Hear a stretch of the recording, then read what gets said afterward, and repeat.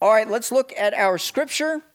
We will continue on with our series on John next week. You notice we took time off into the Advent season, but I wanted to preach a special sermon just for New Year's Day. So this is one of my favorite passages. This is Philippians 3, 1 through 11, where Paul speaks about himself and what drives him in his ministry. He says, "Finally, my brothers, rejoice in the Lord. To write the same things to you is no trouble to me and is safer for you.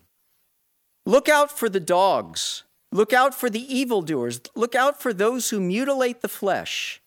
For we are the circumcision, who worship by the Spirit of God and glory in Christ Jesus and put no confidence in the flesh. Though I myself have reasons for confidence in the flesh also. If anyone else thinks he has reasons for confidence in the flesh, I have more.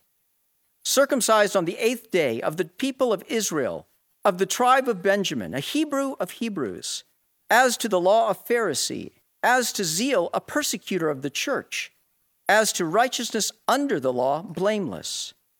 But whatever gain I had, I counted as loss for the sake of Christ. Indeed, I count everything as loss because of the surpassing worth of knowing Christ Jesus my Lord.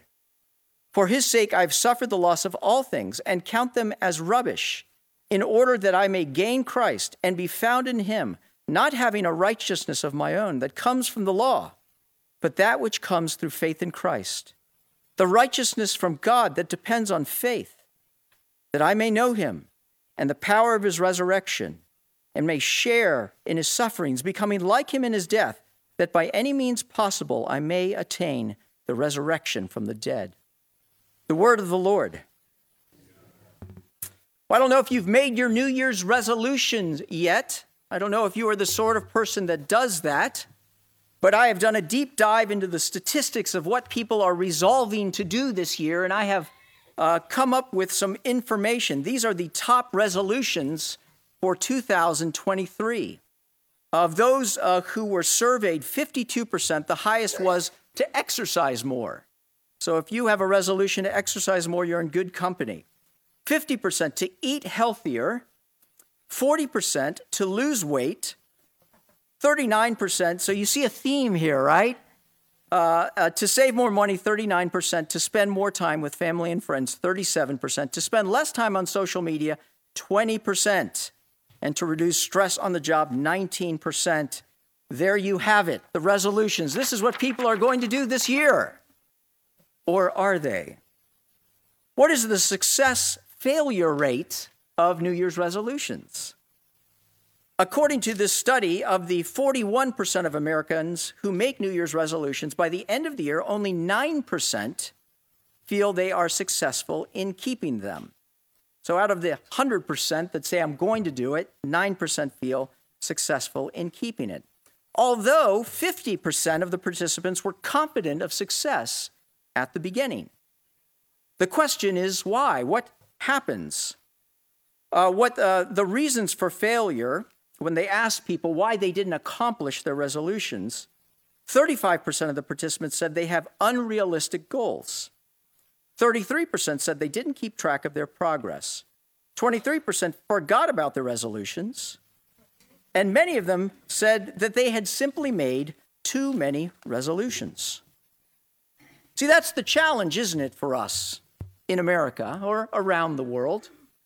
We have so many resolutions, so many priorities of things that we want to do. In America, there is this idea that we can have it all, that we have an unlimited capacity to match our unlimited priorities.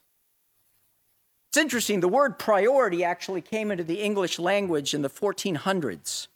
And it was a singular word, priority, and it meant precedence in right or rank. It meant the very first thing. And it stayed singular for the next 500 years. It's only in the 1900s that we pluralized the term and started talking about priorities. Illogically, we reasoned that by changing the word, we could bend reality. Somehow we would now be able to have multiple first things. And so we now have in our business 10 priorities. and in our family, 5 priorities, and in our life, multiple priorities. And so we have to ask the question, where does our Christianity fit into all of that? Maybe we make spiritual growth one of those priorities. It's an aspect of our life. It's a slice of the pie, if you will. But in this passage, Paul takes us back to the original meaning of the word priority. One thing that takes precedence above all other things. And that is to know Christ. As Paul says in verse 8, what is more, I consider everything a loss, compared to the surpassing greatness of knowing Christ Jesus my Lord, for whose sake I have lost all things. In other words, to know Jesus is not a slice of the pie. To know Jesus is the pie. And everything else fits in that. Now, Paul lived in the same world we did, but he understood that the heart has a throne with space for only one first thing. The reality, my friends, is that you cannot have 20 first things, or 10, or even 2. You must choose only one. And that's what this sermon is all about.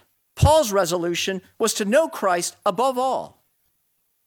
And that is what will bring resolution to your life. Until you make this resolution, your life will have no resolution. So that's what we're going to examine. Number 1, what is the greatest priority, the greatest resolution? Number 2, what does it cost you? Because it always costs. And finally, number 3, what do you get? So what is the greatest priority? Look at what Paul says in verse 2. Look out for the dogs. Look out for the evildoers. Look out for those who mutilate the flesh. What's he talking about? He's talking about this group of people who have come from Israel that we call the Judaizers. And the Judaizers believed that you could not be justified before God without observing the Mosaic law. See, they believed in Jesus Christ, but Jesus Christ was a part of the equation. It was Jesus and observing the law and your efforts. And so when they're talking about mutilating the flesh, they're saying that you must be circumcised, even if you're a Gentile. It's not enough to believe in Jesus. You must become a Jewish proselyte and then come to Christ. You must follow all of these rules and regulations. And so the doctrine of the Judaizers was a mixture of grace and law. And this was Paul's response. There's no such thing as righteousness through grace and law. It's either one or the other. And Paul says, for we who believe in Christ and trust in Christ are the circumcision, who worship by the Spirit of God and glory in Christ Jesus and put no confidence in the flesh or our efforts and accomplishments. See, the Judaizers are focused on themselves, their flesh and their efforts. Now, Jesus helps. He's a means to the end. But ultimately, the Judaizers' goal is righteousness in themselves. In the end, they really didn't want God at all. That was why Jesus said to them, you don't even recognize me or know my Father. See, Paul is saying that the whole point of gaining righteousness was to reestablish a right relationship with God. That Jesus is not only the means to the end, the way of salvation, but he is the end. He's the goal of salvation. And so Paul's goal was to know Christ. And that is what salvation is all about. Listen to Jeremiah 9:23, where God speaks. This is what the Lord says. Let not the wise man boast of his wisdom, or the strong man of his strength, or the rich man boast of his riches. But let him who boasts boast about this, that he understands and knows me. Jesus put it in John 17:3 this way. Now this is eternal life. This is everlasting life, that you may know the one true God and Jesus Christ, whom he has sent. This word know is not speaking of simply an informational knowing, it's a relational knowing. And it's in the participle format, meaning to be knowing, to be in relationship, knowing the Father and Jesus Christ. See, what sin really did, our rebellion, was separate us from God. Isaiah 59:2, but your iniquities have separated you from God. Your sins have hidden his face from you so that he will not hear. God cannot dwell with sinners. And so the whole point of Jesus coming, the reason he brought salvation to us is to renew and restore a right living relationship with God. 1 Peter 3:18, for Christ died for sins once for all, the righteous for the unrighteous, to bring you to God. And so Paul has embraced all of what salvation is about. Indeed, verse 8, I count everything as loss because of the surpassing worth of knowing Christ Jesus my Lord. He counts everything as loss. Think about that, because there's one thing, only one thing that can be the priority. It's a surpassing worth.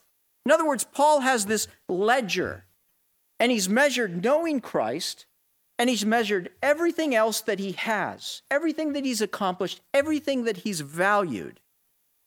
And he says that it's a no-brainer, that it's a surpassing worth, that religion is not enough, that achievements is not enough, that righteousness is not enough, but that Christ is enough. Christ is his heart. I don't know if you're familiar with the history of Mary I, also known as Bloody Mary, who ruled England in the 1500s. She ruled England and she was married to Philip, King Philip of Spain. And they had managed to seize a piece of France back in the 1400s. The port city of Calais, which is in the northeast part of France, that was a port city that belonged to England. And it was where all of commerce went from England into Europe. It was this beautiful city, and it was considered the jewel of England. That England recognized it as fully part of England. They sent representatives from it to the House of Commons, and they guarded it so well that there was a saying, that then shall the Frenchman Calais win, when iron and lead like cork shall swim. Well, in 1558, France attacked with 30,000 troops and managed to seize from England the port city of Calais. And England was devastated, and in particular, Queen Mary. And when the news of the loss reached Queen Mary, she exclaimed, when I am dead and you open my chest, you will find Calais written on my heart. What's on your heart? When you're dead and all is gone and they cut you open and they look at your heart, what's on it? There's only space for one thing. Paul chose, and we must too. For it's the choices that we make that reveal who we are. My mentor, when I was a young man, asked me 3 questions. He said, there's only 3 questions that you really have to ask yourself. And I'm going to give you the first, and then I'm going to give you the second and third in a little bit. But the first is this: what do you want? If I could only have one thing, what would it be? What would be enough? My heart beats for my business. My heart beats for my children. My heart beats for my reputation. Now, I'm not saying those are bad things. There are many good things in life, but we were only made for one priority. We may want to say Jesus and fill in the blank, but it doesn't work that way. You can only have Jesus when Jesus is all for you. You must give all to him that you may get all of him. So we must decide. For until you make this resolution, your life will have no resolution. That's the priority, to know Christ. Well, what does it cost? Look at verse 7. Whatever gain I had, Paul says, whatever I've accomplished, whatever I've done, whatever I have, I counted as loss for the sake of Christ. Indeed, I count everything as loss because of the surpassing worth of knowing Christ Jesus my Lord. This word counted is an accounting term. He's basically written off everything and moved it into the debit so he could have the credit of knowing Jesus Christ, that it is of surpassing greatness, surpassing worth. Paul goes on, for his sake I have suffered the loss of all things and count them as rubbish in order that I may gain Christ. See, Paul actually did end up losing all of these things in order to gain Christ. He put his money where his mouth was. Right? He was this Hebrew of Hebrews, this Pharisee, this man who was actually known for going out and persecuting Christians. But he decided that Christ was his priority, and he lived his life in that way. And his position, his title, his reputation, all of it went down the drain. Paul gives a litany of his accomplishments here in this passage.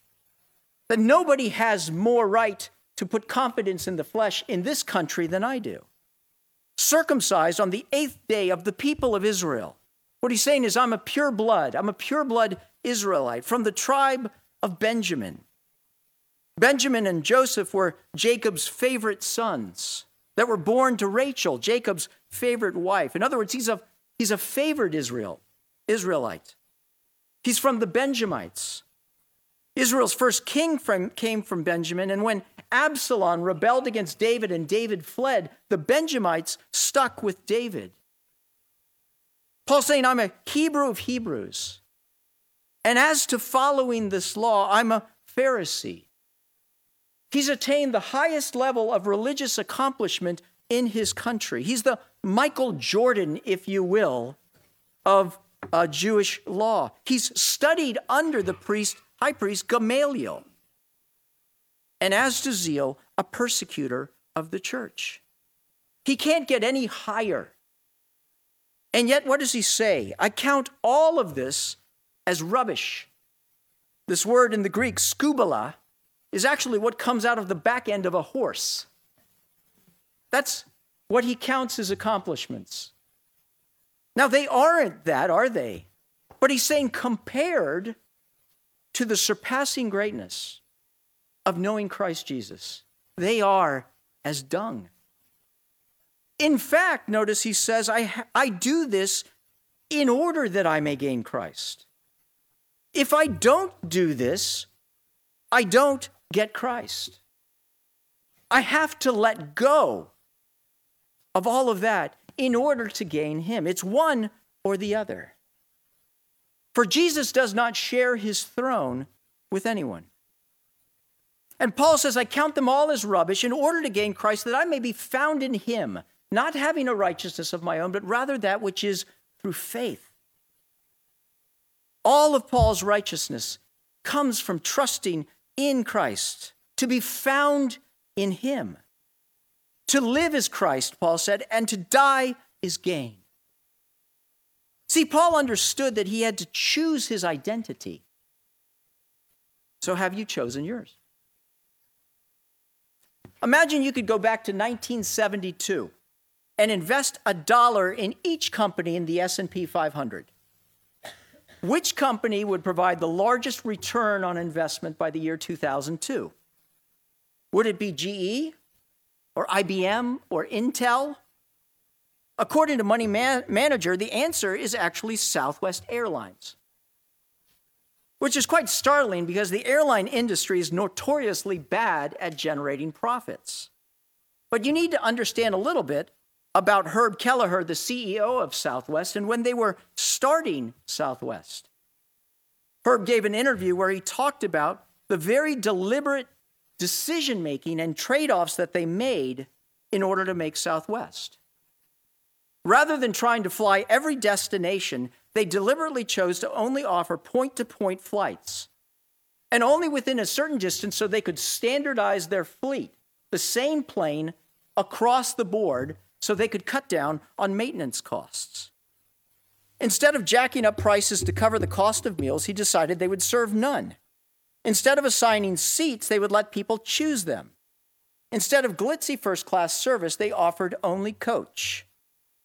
Each of these decisions was made as part of a deliberate strategy to keep costs down. Did he run the risk of alienating customers? Yes. But Kelleher was totally clear about what the company was, a low-cost airline, and what they were not. And the rest is history. Now, at the beginning, all the other airlines laughed at Southwest. They said it would never work. But as they saw Southwest generating profits, they said, we need to do something about this. But instead of adopting Kelleher's approach, they did what Harvard Business School calls as straddling their strategy. In the simplest terms, straddling means keeping your existing strategy while simultaneously also trying to adopt the strategy of a competitor, being two things at once. I don't know if you remember Continental Light. No, you probably don't. Continental Airlines said, we can do this too, right? And so they created this new subsidiary airlines so they could compete on price. But the only problem was they were trying to do what Southwest was, but they were continuing to do what they were doing as well. They were straddling the fence. They lost hundreds of millions of dollars, and they were generating 1,000 complaints a day. The CEO was fired. It turns out to be a terrible strategy for organizations and a terrible strategy for people as well. So my question for you is this: what's your identity? I am blank. What's the first thing that came into your mind? I am a mother. I am a hard worker. I am successful. Or I am in Christ. Remember my mentor who said there are 3 questions you need to ask yourself? Number 1, what do you want? The answer for me is Jesus.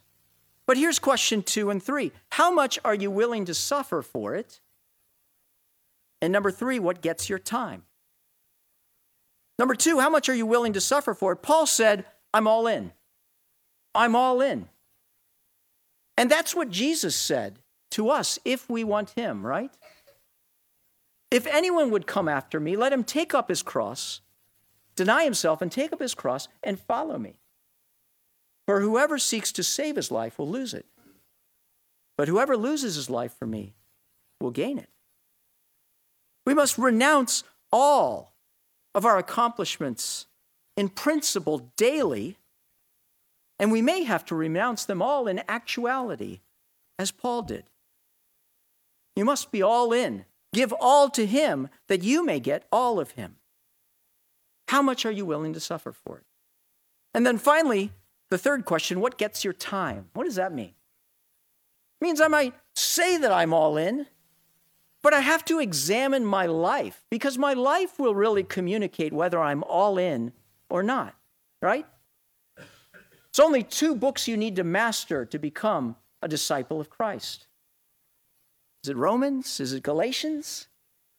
Oh, it's your day book and your checkbook. Because your time and your money communicate your priorities. So there are 24 hours in the day. How much of your heart is about him, and how much is about the world?